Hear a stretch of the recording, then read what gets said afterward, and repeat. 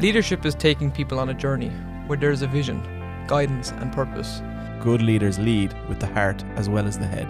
Leadership means doing the right thing for the right reason, no matter how difficult it might be. You're listening to Leadership Unwrapped, a podcast where you will hear from people who are living leadership every day.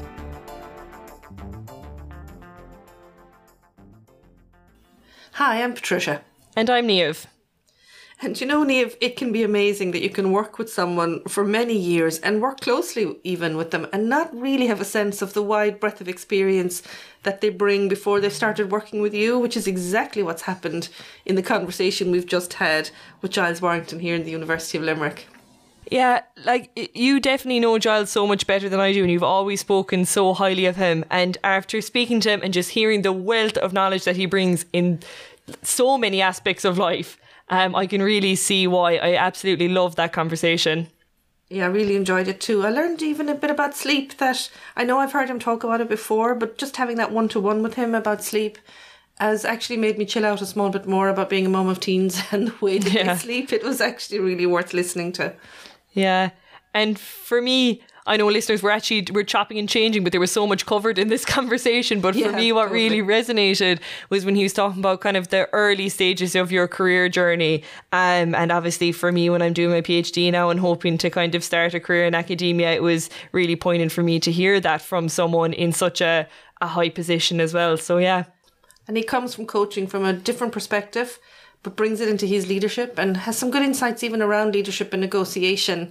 I just think this is really worth listening to, listeners. I think you'll get something for your own journey as a leader. So let's hope you enjoy it. I'm sure you're going to love it.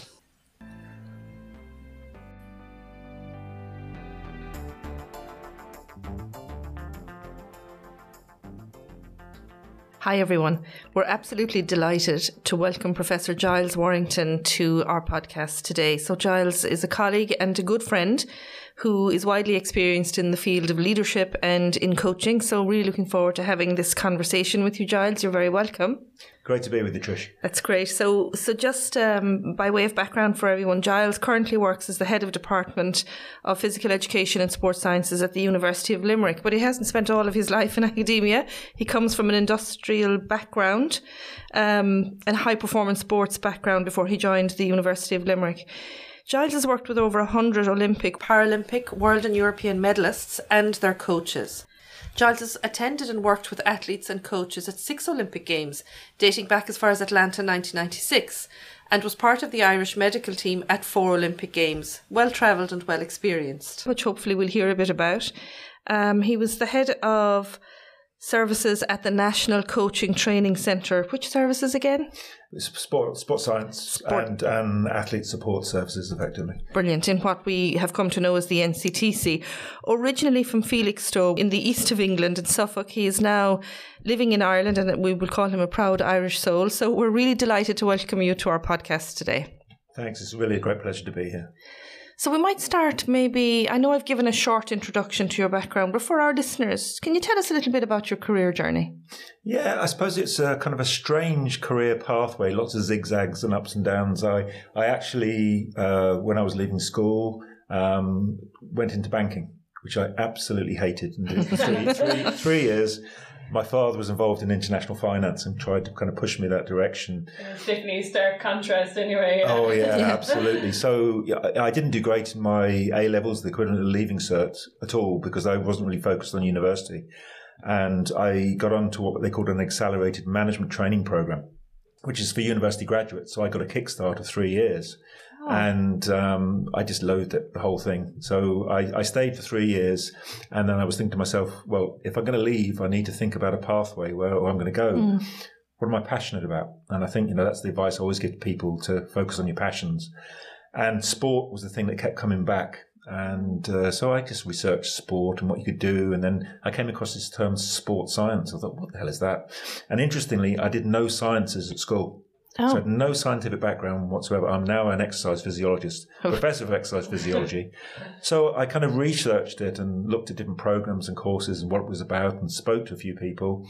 And eventually I took the leap and went in as a mature student and went to St Mary's College, Strawberry Hill, which is a strong Irish That's right. link. Absolutely. And I absolutely loved it. I just fell in love with sports science and everything science because I was learning it in a medium that interested me, athletic performance.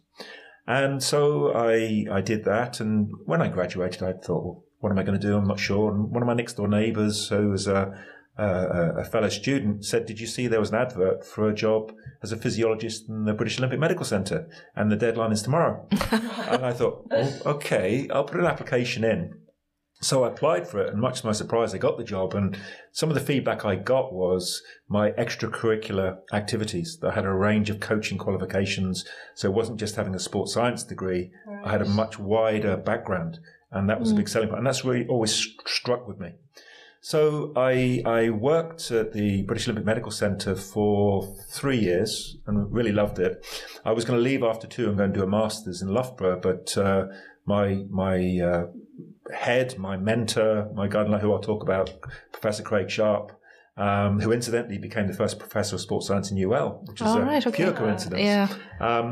He said, would you like to stay on and do a PhD? And I said, yeah, I'd love to. And it was with the British rowing team, which at that time were the leading rowing nation in the world. So I started that. But then in the meantime, an opportunity came up in Ireland to move to Ireland. And I kind of thought, that looks interesting. Let's kind of delve into it. So this position at the National Coaching Training Centre came up, and I decided to apply for it. And to my surprise, I got it. And I thought probably I was going to come for a couple of years, and 30 years plus later, I'm still here. All right. So and then really, so working there, and then I had the opportunity to move into academia initially at Dublin City University for 10 years, commuting from the Limerick area to Dublin. Oh, wow.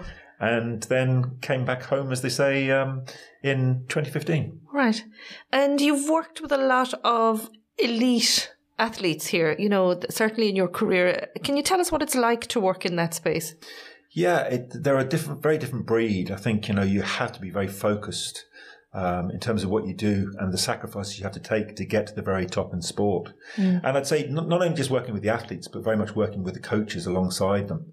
And, the role of the coach can never be understated. They have such an important role. The athletes get all the plaudits, and quite rightly, because of the sacrifices they make.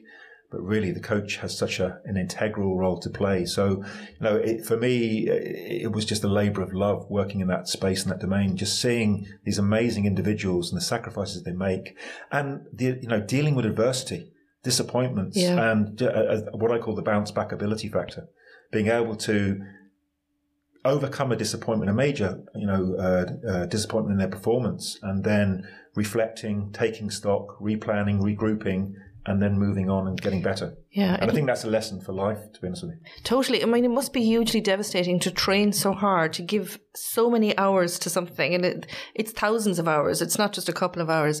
And then not to win and to come to terms with that, to pick yourself back up in often a quite short space of time for the next competition. So the coach is probably pivotal in that, I take it? Yeah, no, absolutely. But it is a learning process. And I think things like self-reflection, because, there's a famous coach who said, if you always do what you always did, you always get what you always got. Yeah. So you really need to, at the end of each season, I would say, whether you've had a fantastic season or a poor season, you need to reflect, take stock. And as a very, very good friend of mine, who I often quote, Liam Moggan, who was given an honorary doctorate by UL last year, he talks about the WWW, what went well, and PIGS, personal improvement goals. So what went well over the season? So write them down. And then where are the areas I need to improve? And we should always be striving for improvement. Yeah. Now, the margins are very small. But if you sit back and do what you did the previous year, you're going to be lost. Yeah. So you've constantly got to strive that. The Japanese use this term kaizen.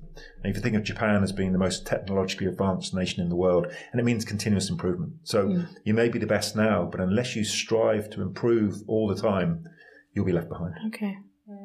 There is just so much, I know you alluded to it there, but there's so much that you can learn from sport on a personal level. Like those traits that you're describing, the resilience, the dedication, that reflective piece, like it's huge for your everyday life as well, I would imagine. Yeah, no, absolutely. And there's a famous manager in sport called David Brailsford, who worked with the Sky cycling team and has worked with some very high level groups in sport. And he came over this idea of marginal gains. So he talked about it as a bicycle, that you can trim certain things to improve the aerodynamics, the effectiveness, and the accumulation of those marginal gains will lead to greater performance. And like what I often say to athletes is it's far easier to improve 5 things by 0.5% than 1 thing by 2.5%, because the margins are so small. So be striving to look for those small marginal improvements to your overall performance. And I think that applies to all groups and areas. And they accumulate, I think. You know, that's absolutely. the piece. But you mightn't see it all the time, but it is accumulating. But striving for that continuous improvement, I think, is the challenge. Yeah. Yeah. So tell us a little bit more, Giles, about your PhD. So you said it was with the British rowing team. Yeah. So as I say, my career, when we talk about my career, a lot of it was by luck and accident. So it's probably not the advice. Mine too. It's probably not the advice I'd be giving to somebody now. But I just think I've been very lucky in my career. So I had the opportunity, as I say, I was going to go to Loughborough to do my master's and to do this PhD. So it was a kind of a part-time PhD, but it was very much around my work. So it was almost like a professional doctorate, if you like. Right.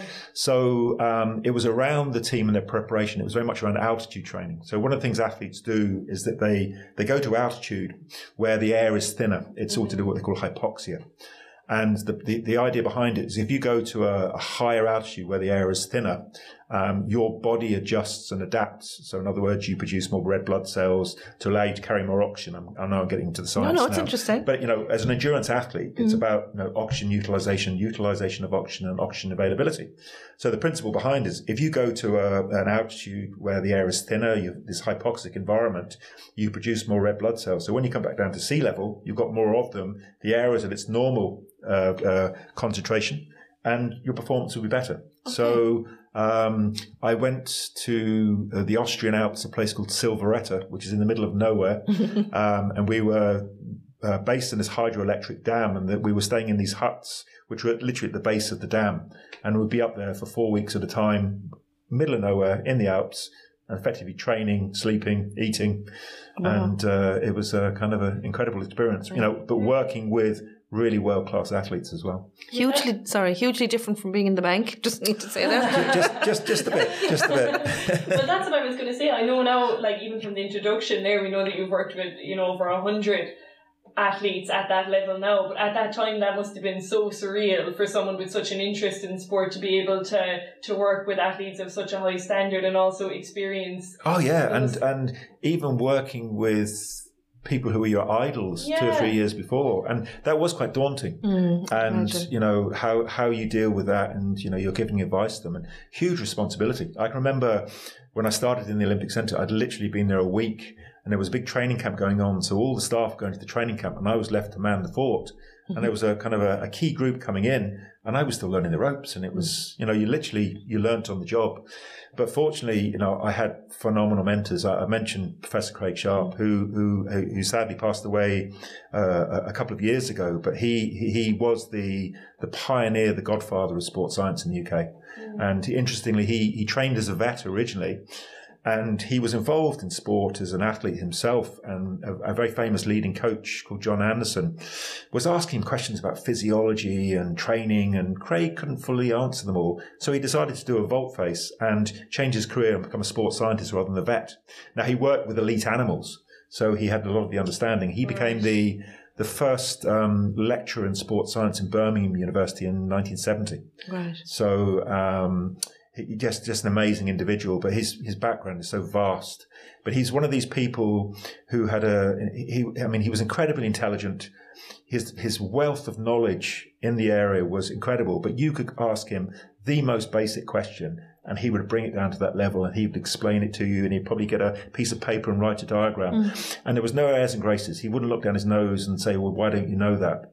And, so the number of people in my area and profession who've been influenced by him because of his approach, that nothing was too minimal, or he'd always give you the time, even though he would be incredibly busy. And for me, that's a true mentor. Yeah. And, so I was very, very, very lucky to have an outstanding mentor. Yeah. I think that's the joy of our careers, is that if we're lucky, we have exposure to these amazing minds.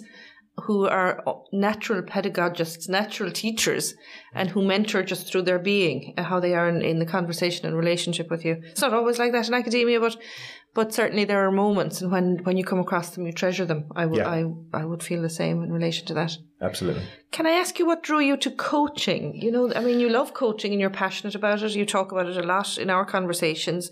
So what was that initial draw? Yeah, I suppose, again, it was when I was doing my sports science degree, there was the opportunity to do extracurricular coaching courses. You know, you did them voluntarily. Yeah. And I found, I played sport at a reasonable level, but I was never going to be an elite athlete. So for me, I got my drive from being involved in a coaching environment and a support environment. And that's where I thrive. So I get huge pleasure out of seeing individuals, not just athletes, individuals performing to their potential. That for me is a major achievement. And, people often say, well, what is coaching? Coaching is effectively facilitating somebody to maximize their performance, whatever that performance is. Yeah. And again, I mentioned Liam Moggan. And Liam is a great coach developer and coach educator. And when he's working with coaches, for example, they could be Gaelic coaches or hurling coaches, he says, I don't work with hurling coaches. I work with people who happen to coach hurling. Okay. So it's very much about the people first and foremost. So you are working with them. You are facilitating them to achieve their potential. Yeah. Okay. And you work in a leadership role now that's busy. I mean, we both have similar jobs in that we lead very large and busy and productive and highly ranked schools. So, I mean, there is an elite academic piece to the work that we do with our colleagues. So what insights do you think you translate from that career and that background into your leadership now? Yeah, that's a really good question. I think in the roles we do, they're very demanding, but you have to have good people skills. You have to be able to work with people. You have to appreciate their needs. You have to deal with difficulties, conflicts. But I think you have to have a clear vision and a clear goal in terms of what you want to achieve. It's probably a slightly thankless role in some ways, but I'm kind of a bit strange. When I came to UL, I knew in my mind's eye I wanted to lead the department because there was things I wanted to achieve within that. So I think it's having a clear plan and vision is going to be an important part of that process. But it's how you engage and communicate with people. So there's people who have influenced me. I remember hearing an interview with an academic who's a professional mediator called Stuart Diamond, based in the States. And he wrote a book called Getting More. And I suppose he's the guy that they bring in when everything is lost. So I remember, if you remember, probably about 15 years ago, all the scriptwriters in Hollywood went on strike. Oh, yes. So he was the guy that came in. Now, some of the things he talks about, he says, you can't begin a negotiation until you see the picture in the other person's head. So in other words, we come in with a view, this is what I want. But unless you can have an appreciation of what the other person is looking at, how can you begin that negotiation? And the other things he talked about is the power of questions. So rather than make a statement, you ask a question. Because if you ask the question, you see the picture in the other person's head. Yeah. So those kind of things stick with me. And there are a lot of the skills around coaching. And, they're soft skills. So again, I mentioned Liam Moggan. So when I first met Liam and I worked at the National Coaching and Training Centre. I was this hard sports scientist, a physiologist. It was all about numbers. And then there was this fluffy, woolly fella coming in talking about, feelings. And I thought, well, this guy's from Mars. But we've almost morphed into each other. And as his wife would say, we have a bromance now. But I learned a lot from him. So he would have been a big influence as well. And it's really shaped my thinking, how I work with people, how I engage with people, how I understand situations. Yeah, I think the nature of leadership has changed so much, and I mean, we talk about this in the work that I do, but the authoritative leader really is in the past, and the hero leader, the one out in front being the champion. It's changed so much. There's more negotiation needed, more.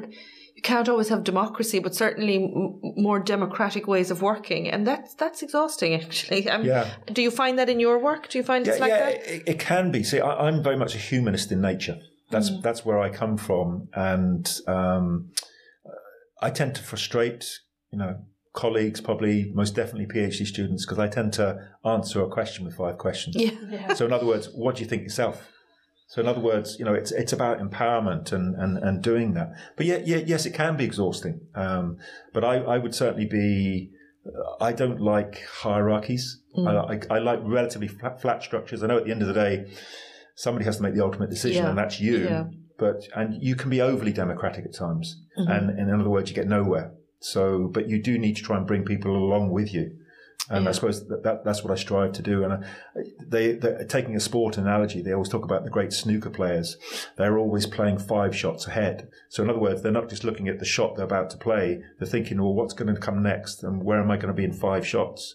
So I always try and do that myself, that, we're here now, but where do I want to be in the longer term? Yeah. And a great friend of mine, the sports psychologist Neve Fitzpatrick, who is the sister of Dara Fitzpatrick, the helicopter pilot who sadly died in a horrific incident. She always says to me, start with the end in mind. Yeah. So in other words, where do you want to get to first and foremost, and then come back to here? I think that's hugely important, because the nature of our work can be what I call interrupt driven. It's, there's so much I'm having a hate relationship with emails at the moment because there's just so many of them.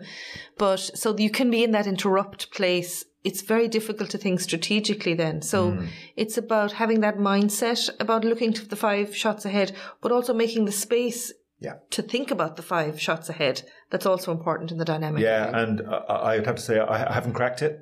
And, I think now we're having a conversation. I'm going to go back to my office after this and I think, oh, God, there's all these emails to answer. Yeah.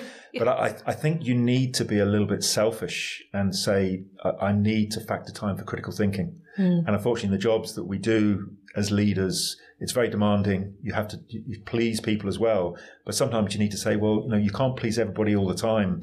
You need to factor time. So have that critical space, having downtime. So, red time when it's not emails or meetings. I need, to do my job effectively, I need critical thinking space. And it's easier said than done, but it's something that, I'm very aware of and something that I need to improve and seeking that continuous improvement. Yeah. So, but also, also the space to think about that interpersonal piece as well. Like, I know we have a lot of listeners that would be based within schools and based within education. And it's something that I've heard, and now obviously I'm in a leadership position myself the same way that the two of you are, but from even speaking to school leaders will say, because it's easy to get caught up in that administrative piece and the pressures and the accountability and all those sorts of things, like the emails that you're talking about, it's easy to get caught up in that and forget about the person-centered aspect.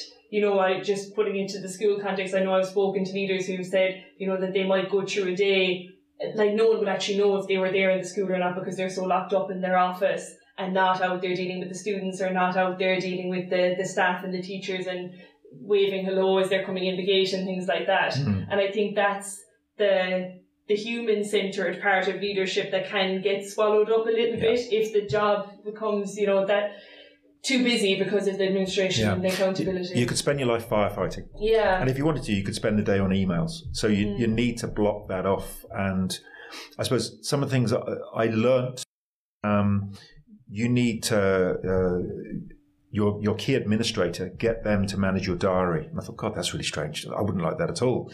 But I wouldn't go back on it now. Yeah. So having somebody to manage your diary who understands the way you work. So if there's presses for meetings, they'll say, well, no, actually, you need that space to work on these areas. So, factor in time at critical stages. So I suppose it's really looking at the totality of the job and saying, I can use a traffic light system. So there's the need to do, the nice to do, the not to do. And so you really need to be focusing on the needs first of all, and there might be some nice bits you want to do as well. And then the not to do's, that's delegation. And again, I suppose a great bit of advice I was given taking over as head of department, never say the leave it with me statement. Always try and get the person you're with to come up with a solution. Yeah. So it comes back to my humanism approach is, well, what do you think yourself? How do you think we can resolve this? That kind of thing. Rather than say, leave it with me. Because if you're leaving it with you, that's another thing to add to your to-do list. So I think it's doing it. The power of delegation, and I don't think I'll ever master it, but you have to have trust in other people. And in many cases, they'll do it a lot better than I will. So it's having trust in people to do that. And I think linked to that is surrounding yourself with positive people. Yes. It's so important. Yeah. I get so uplifted because as I say, obviously I haven't been head of department, like they'll say, I'm at the start of an academic career. Yes. It'll come. But I do get so uplifted because, sometimes because of the fact that I'm at the start of a career in academia or wherever it is, I suppose that I do head. Sometimes I think, am I a bit idealistic, But then I talk to people. I get to speak with people like you who have so much experience and are in such a high position, but you have that humanist piece that seems to be at the centre of your work, and I think that's so promising. Yeah. And it ties in kind of what you were saying there, Patricia, that people are thinking more in that lines of thinking when they're talking about leadership. Like I think it was the Brené Brown podcast I was listening to, but they were saying that work used to be led by the hands. Now at the moment it's led by your head, but going forward it's going to be led by the heart, and that's the way that it's moving. Yeah, I love that. And it seems to be something that kind of, what's interesting is it seemed to resonate with you very early on in your career from the way you spoke about it, when you said that it was the coaching piece that was key to you getting that first position in the area. So could that have been kind of a pivotal moment, was there, very resonating? I mean, I think on that point, what I would say to people in an early career in any area is seize the opportunities available to you, because they're going to be the things that allow you to stand out to the rest. Yeah. So, you think, you come out of university, you're applying for jobs, you're in a competition, but if you've got extra items, unique skill sets on your CV, people are going to say, wow, this is good. So seize those opportunities. And I think there comes a time where it almost pivots and you're progressing in your career, and then you need to start saying, okay, I need to probably say no to that now because I can't do that. But so it does shift and change. But I always say, students, you often see ones who are going to excel because they're always putting themselves forward to volunteer or participate because they want to learn, they want to engage. And so, I think that would be a strong piece of advice, is look at the opportunities. Now, obviously, they have to be related to what you want to achieve, but seize the moment, seize the opportunities that you could have. Yeah. I feel the same. I feel like you. I feel very blessed to have the career that I've had. And if you'd asked me 20 years ago, would I've had this success or done what I've done, I wouldn't have imagined that. But when I look back on the one factor that has brought me to this point, I think it is taking the opportunities when they came at the right time, and sometimes wondering, God, have I taken on a bit too much? But later on, when I would have maybe gone for jobs or been recommended for something, it would have been that opportunity that I didn't know everything about, but said I'll give it a shot and do my best in it, and I learn from it. That brought me to the point. And sometimes even now in a leadership role, you open up the space for people. You think this is a great opportunity, and they say no, and that's fine. But I go away thinking it's a pity. There's an opportunity there that may support you in the future for a leadership role if that's something you're interested in. So it's about being clever about those type of opportunities, I think. And I agree with you completely. You reach a point then where you're saying no because you're looking at something like finishing a PhD, for example, and you say, so now I'm in the final stretch, I've got to put the blinkers on and complete this for the currency. So you're making these weighted judgments depending on the stage you're at. Yeah. I think as well, it's a really valid point, but as your career progresses, you're kind of moving away from that kind of achievement-driven approach. And it's very much about mentoring. Yeah. And it's about supporting. So it's rather than saying, I need to lead this, this, and this, you might be saying, well, this could be something really good for you. I'll support you. Yeah. I'll guide you. And it's being willing to do that and not try and control all the pieces. Yeah, and I find myself saying when colleagues are looking, when I'm seeing a potential and I'm saying, go for it, I'll be at the back. I'll lead from the back a bit and you lead from the front. So it's almost like a co-piloting because it's a mentoring. And in your head as a leader, it will really only take a month for that and the person will be, but they don't see it in themselves. But they know that you're there to support and guide. Yeah. So maybe the ties are slightly severed. But if there's something they're not sure about, a good mentor will always be there to guide you. Yeah. And I like that. I mean, I have colleagues who are in senior roles that sometimes you just have this conundrum that you can't crack, and you can go and say, look, this is it, and open up the space for a bit of mentoring. And normally they won't give you the answer. They'll say, okay, how did you end up here? And and what are the factors that brought this, and what do you think can change? And definitely mentoring is a two-way street. I'm always striving for mentors, people who I can learn from and gain more from. Yeah. And they don't necessarily have to be senior colleagues. They could just be somebody in a different domain who can add value. And I suppose I'd be very much a reflective practitioner. So I'm always looking for feedback to actually see, well, how can you improve? Yeah. And I was at graduation last Monday, and I was with colleagues from the business area, and one of them was talking about the area that he lectures. I was like, oh my God, I really want to go in and do it. It was on ethics fiscal ethics, and I was like, I really want to go and listen to that. And I just said, oh, I'd love that. And he said, just come in. I thought, this is amazing. So I'm going to be learning about that this semester. Good. But it's that piece about also opening up to say, there's an area that I could learn more about, that I'm up for. But the really beautiful thing for me was that the other person was so confident in their work that they were saying, come on away in and see what you think. Love that. I think linked to that as well is sometimes just admitting you don't know stuff. So it's funny, I go to conferences, and sometimes a presenter will being grilled and they clearly don't know the answer, and they're trying to kind of work their way through it and tie themselves up in knots. Well, maybe the easiest thing is to say, look, I actually don't know the answer, but Professor Y is in the audience, who is an expert in this. They may have a comment on it. Yeah. So I think it's admitting what you don't know as well. Yeah. It's super liberating to be able to admit what you don't know. Yeah. It is. Yeah. I mean, it's, and I know I've talked to you before about Edith Eger's work in The Gift, and she talks about the prisons that we make in our minds, and this is one of them, that I have to be the expert. So if somebody asks me and I don't know, I feel diminished, whereas she's saying that's just a cage. I hate the word expert, because expert implies you know everything, but nobody knows everything. We're constantly learning. So you're not an expert in anything, I don't think. So I kind of sometimes I might be called expert, and I'm very uncomfortable with it because if you the day when you stop learning is the day you're gone. Yeah.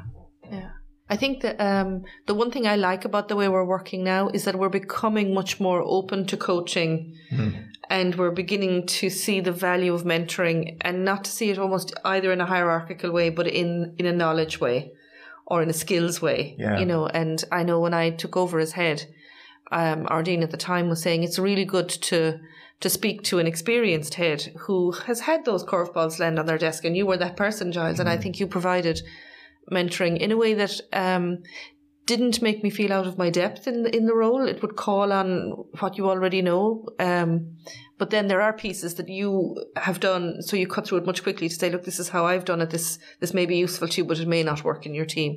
And that generosity in the system, I think, is growing, and that's really important. And I think probably what I was doing is really just sharing knowledge that I gained from others as well. And it's interesting when you talk about coaching. So you talk about coaching in business.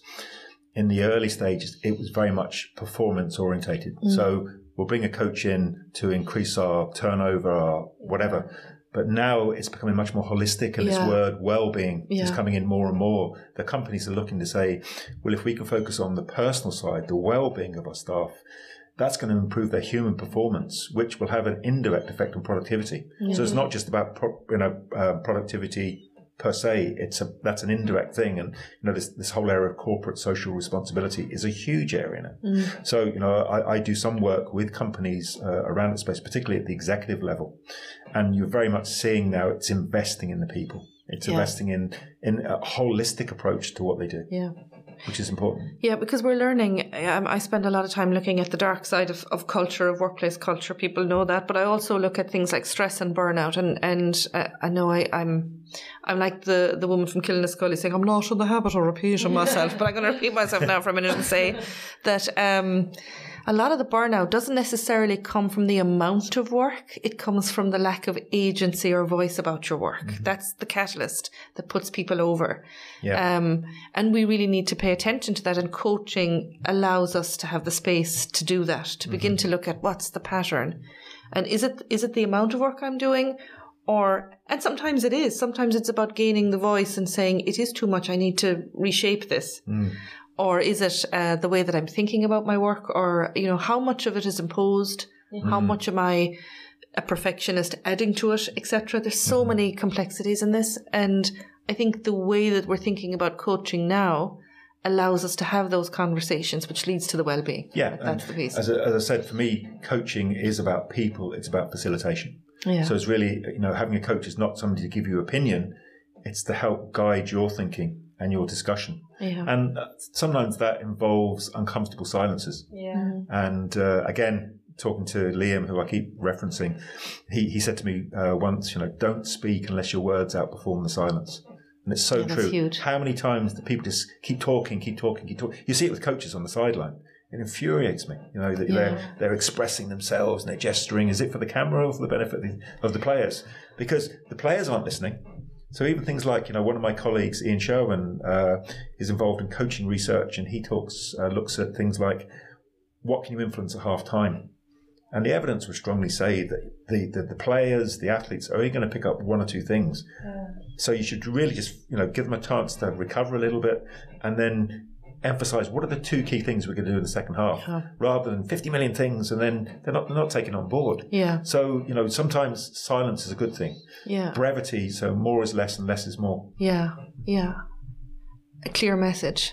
That's it. Yeah, clear message, isn't it? That's huge. And I suppose when you're talking about departments or teams, it's a clear message, but it's a shared message. Yeah. You want people to buy into the message and the culture. There's a great Kenyan proverb which says, if you want to go fast, you go alone.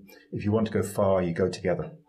Wow. So, it's about bringing, if you want, if you've got a long game, sometimes you need to react to a situation and it's reactive. Yeah. Okay, to get the outcome. But if you're looking at a long-term plan, you've got to bring the team with you.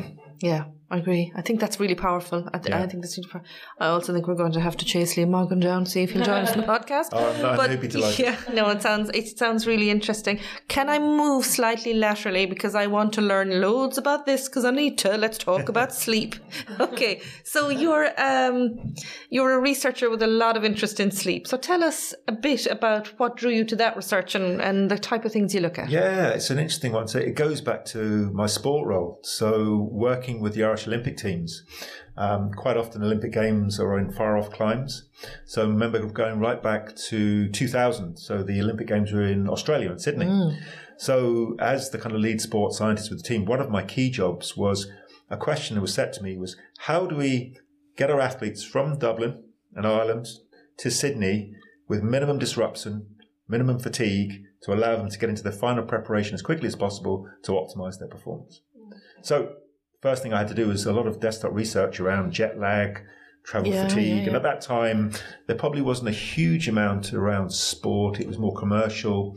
Now, there was more because obviously everybody was going to the Olympics, so does work begin to evolve. And the more I kind of read into it and looked into it and developed strategies and things, I thought, God, there's a lot to this. And so that was what really captured my imagination. And then moving into sleep. So, the way I look at sleep is often if I'm doing sessions with groups, I'll actually say, okay, hands up who sleeps. Okay. And you hope that everybody's hand will be up, otherwise we'd have the ambulance outside.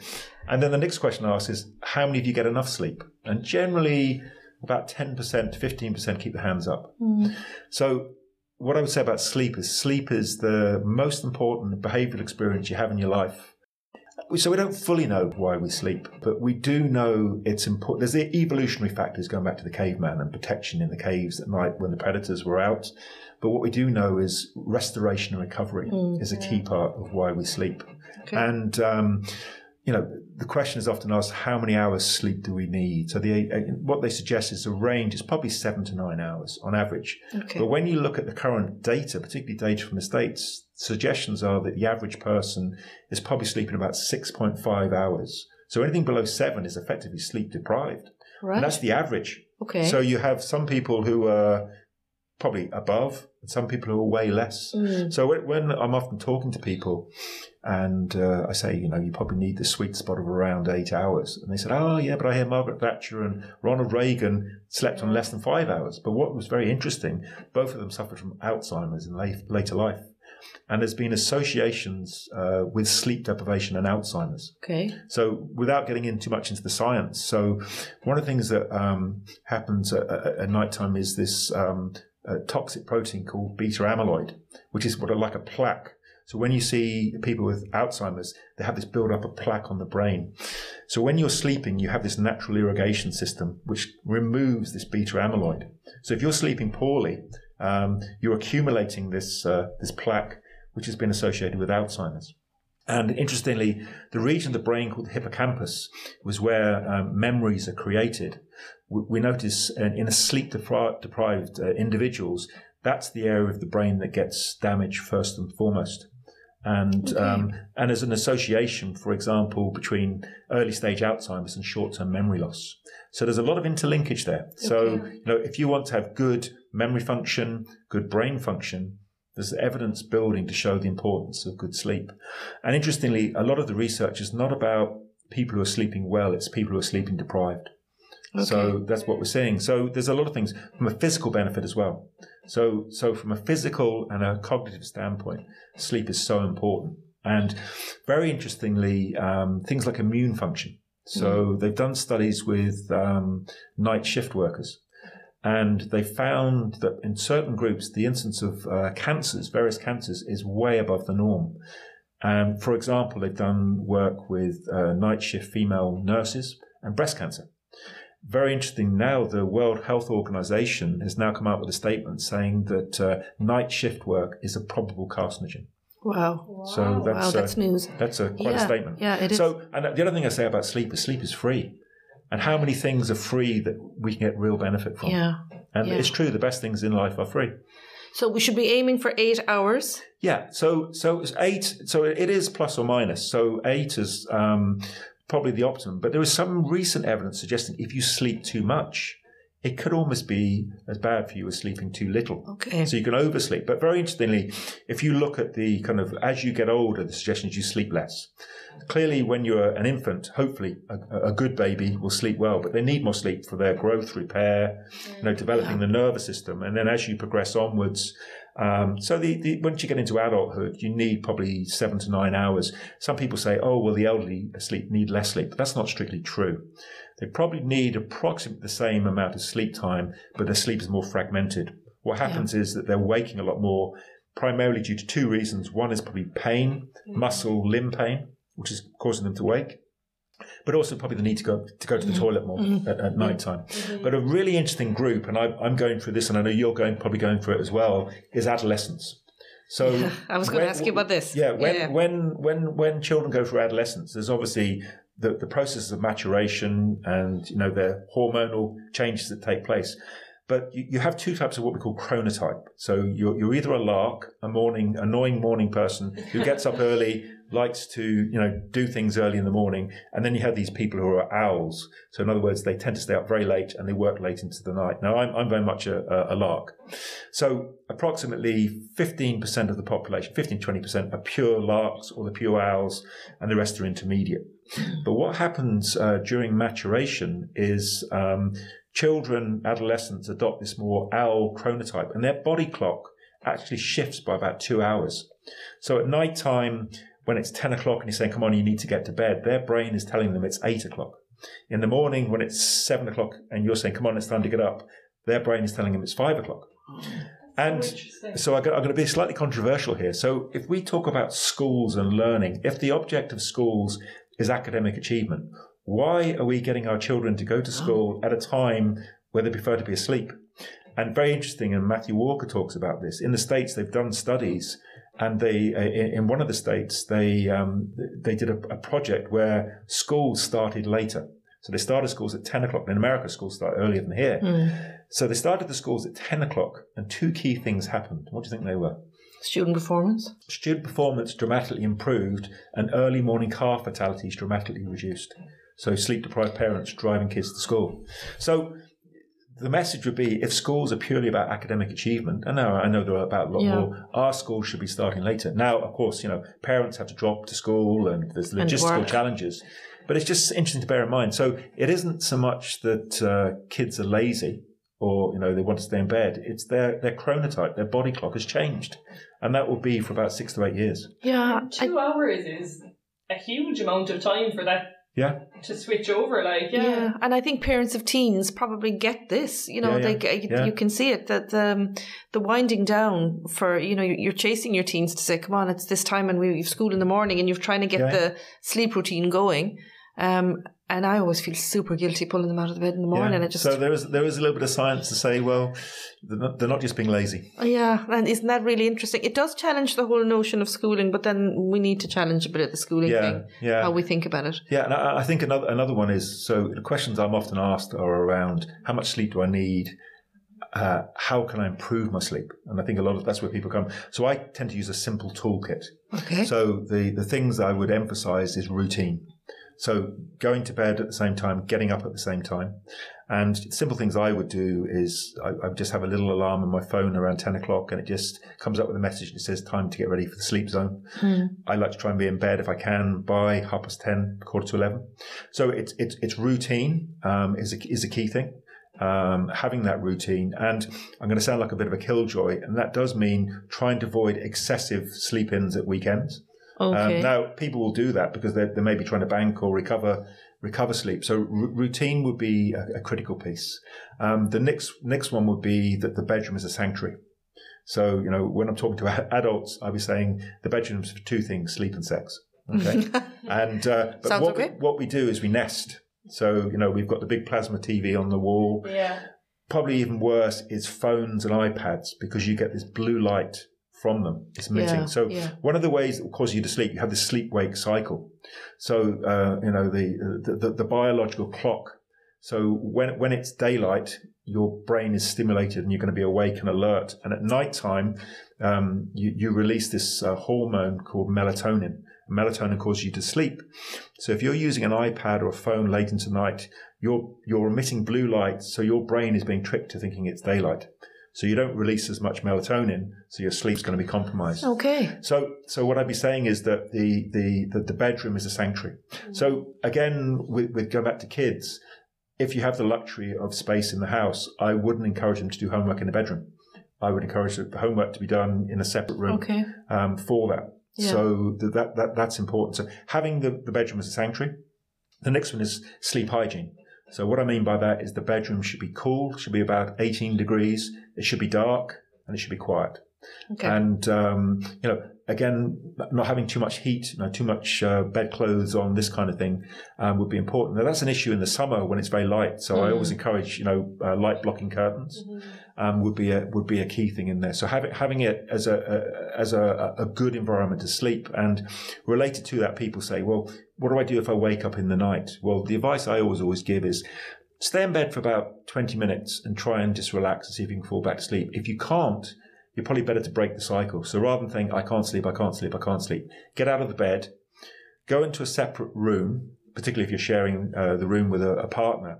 Keep it relatively dimly lit and engage in sleep promoting activities. A paper book, for example, not a Kindle or anything like that. I find when I go to bed, if I read 2 or 3 pages of a book, the eyelids are drooping and then I'm gone. Me too. So if you can go into there, it could be things like counting backwards from 1,000. But it's really mundane activities. And then after a while, when you feel a little bit drowsy, go back into the bedroom. So, but the other thing is don't panic, because you are getting some recuperative benefit from rest, from just lying in bed rather than just sleeping. So that's that one.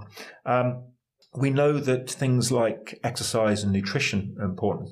Regular exercise promotes sleep, but what you should try and do is avoid intensive exercise close to bedtime. Now, this happens because people might be working all day and they may be playing five-a-side soccer, and it happens to be that their session's 10 o'clock. Yeah. That's probably not going to help the sleep.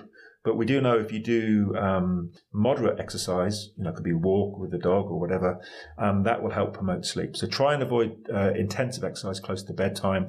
Also with meals, try and avoid large meals before bedtime. And we've been doing some research. I have a PhD who's graduated now, Ronan Doherty, who's done some really nice work, and he just published a systematic review looking at nutrition and sleep in athletes, but it has applications to other populations. So there's different food types that you can use that can promote sleep as well. Okay. Yeah. So there's benefits, natural food sources. But then there's things like caffeine. So, caffeine is a stimulant. So I love my coffee. I love my caffeine. Me too. And what I try and do is minimize caffeine intake after 2 o'clock in the day. So I have all my caffeine hit in the morning and then wind it down, because that will be a stimulant. So that's one to consider as well. But then things like alcohol and smoking. So, there's this false view that alcohol promotes sleep. What actually happens is you fall asleep very quickly, but your sleep is like the elderly. It's very fragmented. So they've done studies and they've shown this fragmentation. So you're moving around a lot. You're probably dehydrated and you're probably having to get up in the night to go to the toilet. Yeah. So alcohol, although it's a sedative, it doesn't promote sleep. And the other one is smoking. Apart from the carcinogenic effects of smoking is a stimulant. So if you're smoking cigarettes in the evening, that's going to stimulate you. And one of the couple of other things I'd say as well. One of the things that I find very beneficial is having a notebook by the bed, paper notebook. And what I would tend to do is encourage people to do a reflection on the day. What went well? Going back to the WWWs, are the things I need to think about for the following day? And then turn the book over. So what you're doing, just starting that offloading process. Yeah. So at night time you're kind of clearing out the short-term memory filing cabinet. So if you do that, it then is probably going to reduce the chance in the night. Oh God, I've got to do that tomorrow. I've got to do this. Yeah. You start that process. So a notebook is useful for that. So they would be the main things. But I think practices of meditation, meditative music, and some people are into it, some are not. But I say try things that are beneficial for you. So I actually like a bit of white noise music to help me sleep. So those kind of things. So I think if you look at those things first and foremost and try and address those to see whether they'll improve sleep. Now, if they're not, it may be an underlying medical condition and you may need to go and see a sleep physician. It could be sleep apnea, for example, or restless feet syndrome, that kind of thing. But I think it's addressing a number of small things, and unfortunately humans like quick fixes, and they aren't always the answer. Yeah, and I think we know, I'm just going to talk for school leaders at the moment, but there's a lot of stress and burnout in the profession, and there's a lot of attrition in the profession at the moment, and I think a lot of school leaders are struggling with sleep because their heads are racing. Yeah. So I think the idea of the notebook beside the bed is a brilliant idea. I leapt up, I'd just gone to sleep and leapt up wide awake, and I'm looking at my hand where I wrote the thing I need to do today because I didn't have a notebook and I had to not forget it or I couldn't get back to sleep. So that's a brilliant piece of advice. Something to give simple, people. And the best ideas are often very simple, but I find it works very, very well. Yeah. And it's just getting into the habit of doing it. So literally for 5 minutes, bullet point what went well during the day, and celebrate successes as well, by the way. Yeah. And then anything I need to do, and it just means that you're freeing a bit of memory space up to start that natural clearing process. Yeah, and I do think as leaders we make better decisions and we're more measured when we have rested. Oh, yeah. I mean, the difference in you, when I reflect back on I think the years now, when I look back at how I'm working, I certainly know that when I've had sleep and I've been careful to wind down in the each evening. Yeah. I'm a much better... Well, decision-making is another key part of it. As leaders, you have to make tough decisions. But if you look at some of the big disasters around the world, a lot of them have been associated with sleep deprivation. So in Chernobyl, the operators, the technical operators, have been on shift for over 13 hours at the time. And it was human error that caused that. There's been cases with plane crashes where they've actually, the black box, they've looked at the voice recordings, and there was a kind of a sounding of a slurred approach. And as you say, if you're a key leader, you had to be on your game and making the right decisions. Yeah, I think your focus, even your this is going to sound crazy, but even your measuring of distance when you're driving is deprived. I think when you're tired, like it definitely makes a big difference to all of that. Absolutely. But as you say, like the crazy part about it is that sleep is free, as you said, but also the tips that you're giving there are all easily doable. But you know what I always say? I'm a scientist. I'm not a rocket scientist, and this is not rocket science. It's very simple stuff, and probably people think, well, that's pretty obvious, but common sense is uncommon. Yeah, unfortunately, I have to agree with that one, I think, and becoming more uncommon. Can I, so first I'm going to say, listeners, think about your sleep. That's the most important thing, and take a few lessons from this, which I'm doing myself. But something that I'm always impressed with you about, and that you use and that you talk about really highly, is a bullet journal. Would you like to tell people about that? Because I think people could learn something about this. Yeah, so a bullet journal is a paper journal, and there's trouble I struggle with normal planning journals. They're very structured. The bullet journal, you shape and structure yourself. And it was a colleague, a friend of mine, and a friend of yours, Kieran McDonagh, who put me in touch with it. It was his wife, Roisin, who put me onto this. I have it with me, and I trust by it. So what you do, you create your plans, and it's a structured process whereby you develop it the way you want it, but it allows you to prioritize your program.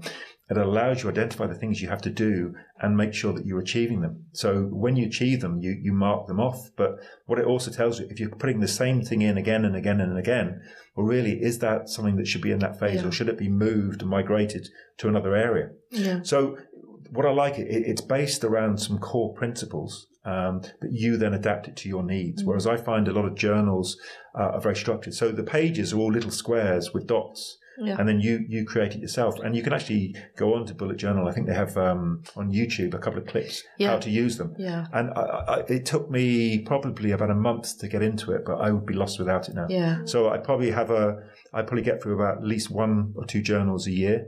And I have that. And what I've done with mine, I use the back for all my meeting notes.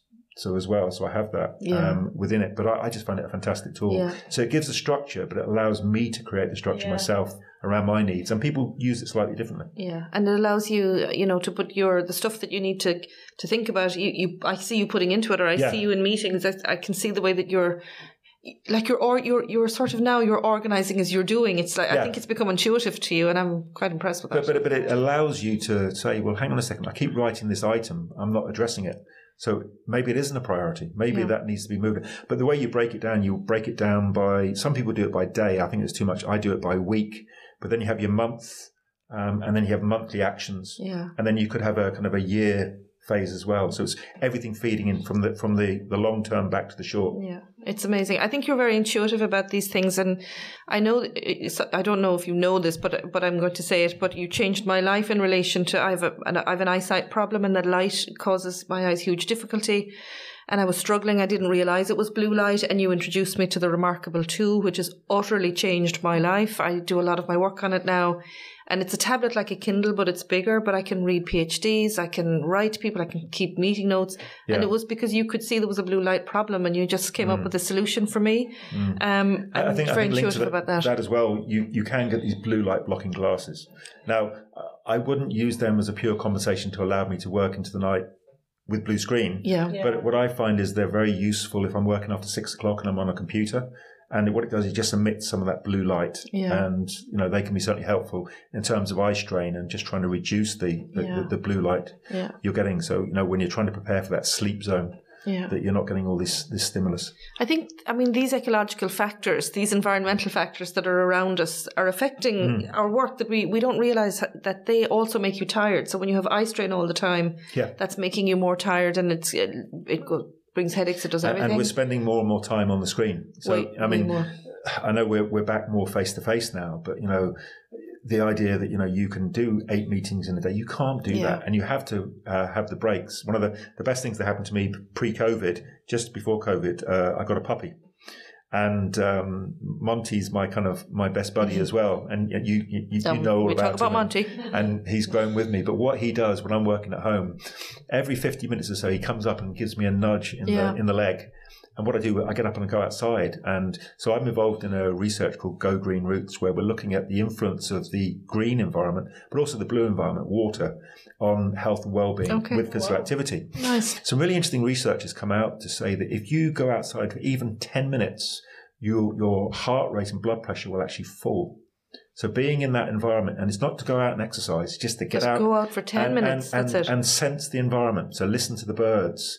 Feel the sound under your feet. Really be in the moment. So, taking those recuperative breaks, because people think, well, if I just keep going, I'll be better. But you'll be more productive. Take a 10-minute break. Come back to it. Yeah. And just get out don't do the 10-minute break in the kitchen, get out into the back garden or get out. So the dog giving me the nudge gets me to do that. Yeah. But the other thing is, a dog, he's a black Labrador, they need a lot of exercise. So it forces me to walk every day. So again, just being physically active as well. Yeah. Is so important. Yeah, and caring for another soul, is fantastic. I think we look after each other, actually. Yeah, that's really cool. We can all brilliant. Monty, I think. Yeah. Oh, yeah. Well, I think Monty likes to chew things. Oh, he does, yeah. So, unfortunately, that's the downside. So that is the downside.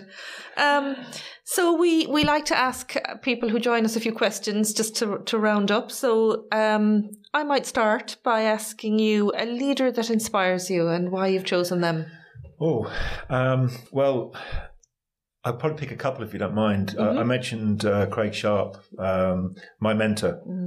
He was just so influential to me now, sadly passed away now.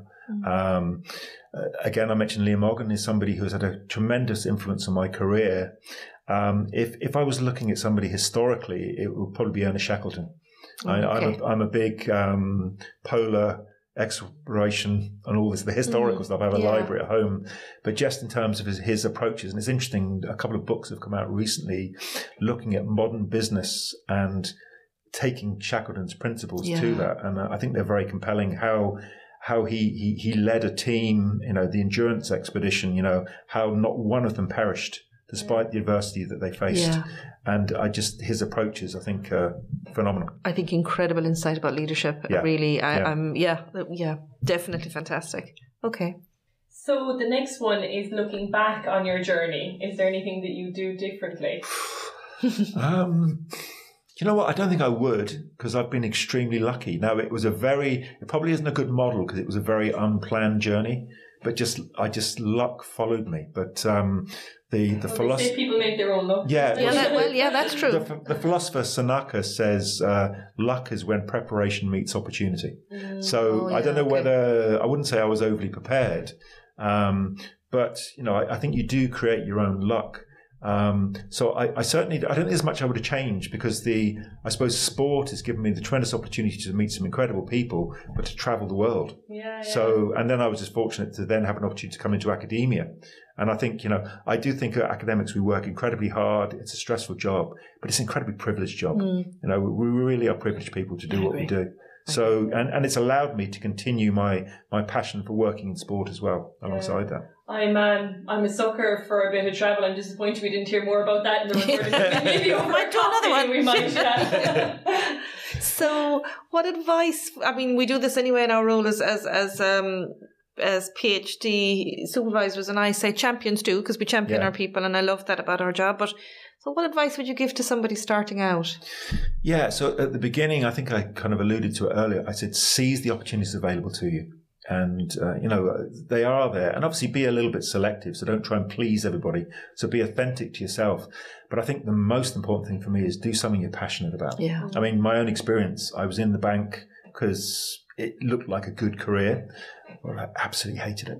Absolutely. And it kind of forced me to ask the question, well, what are you passionate about? And I think, unfortunately, sometimes people are very driven by money. Your career is very long, and money is important. You need to survive, etc.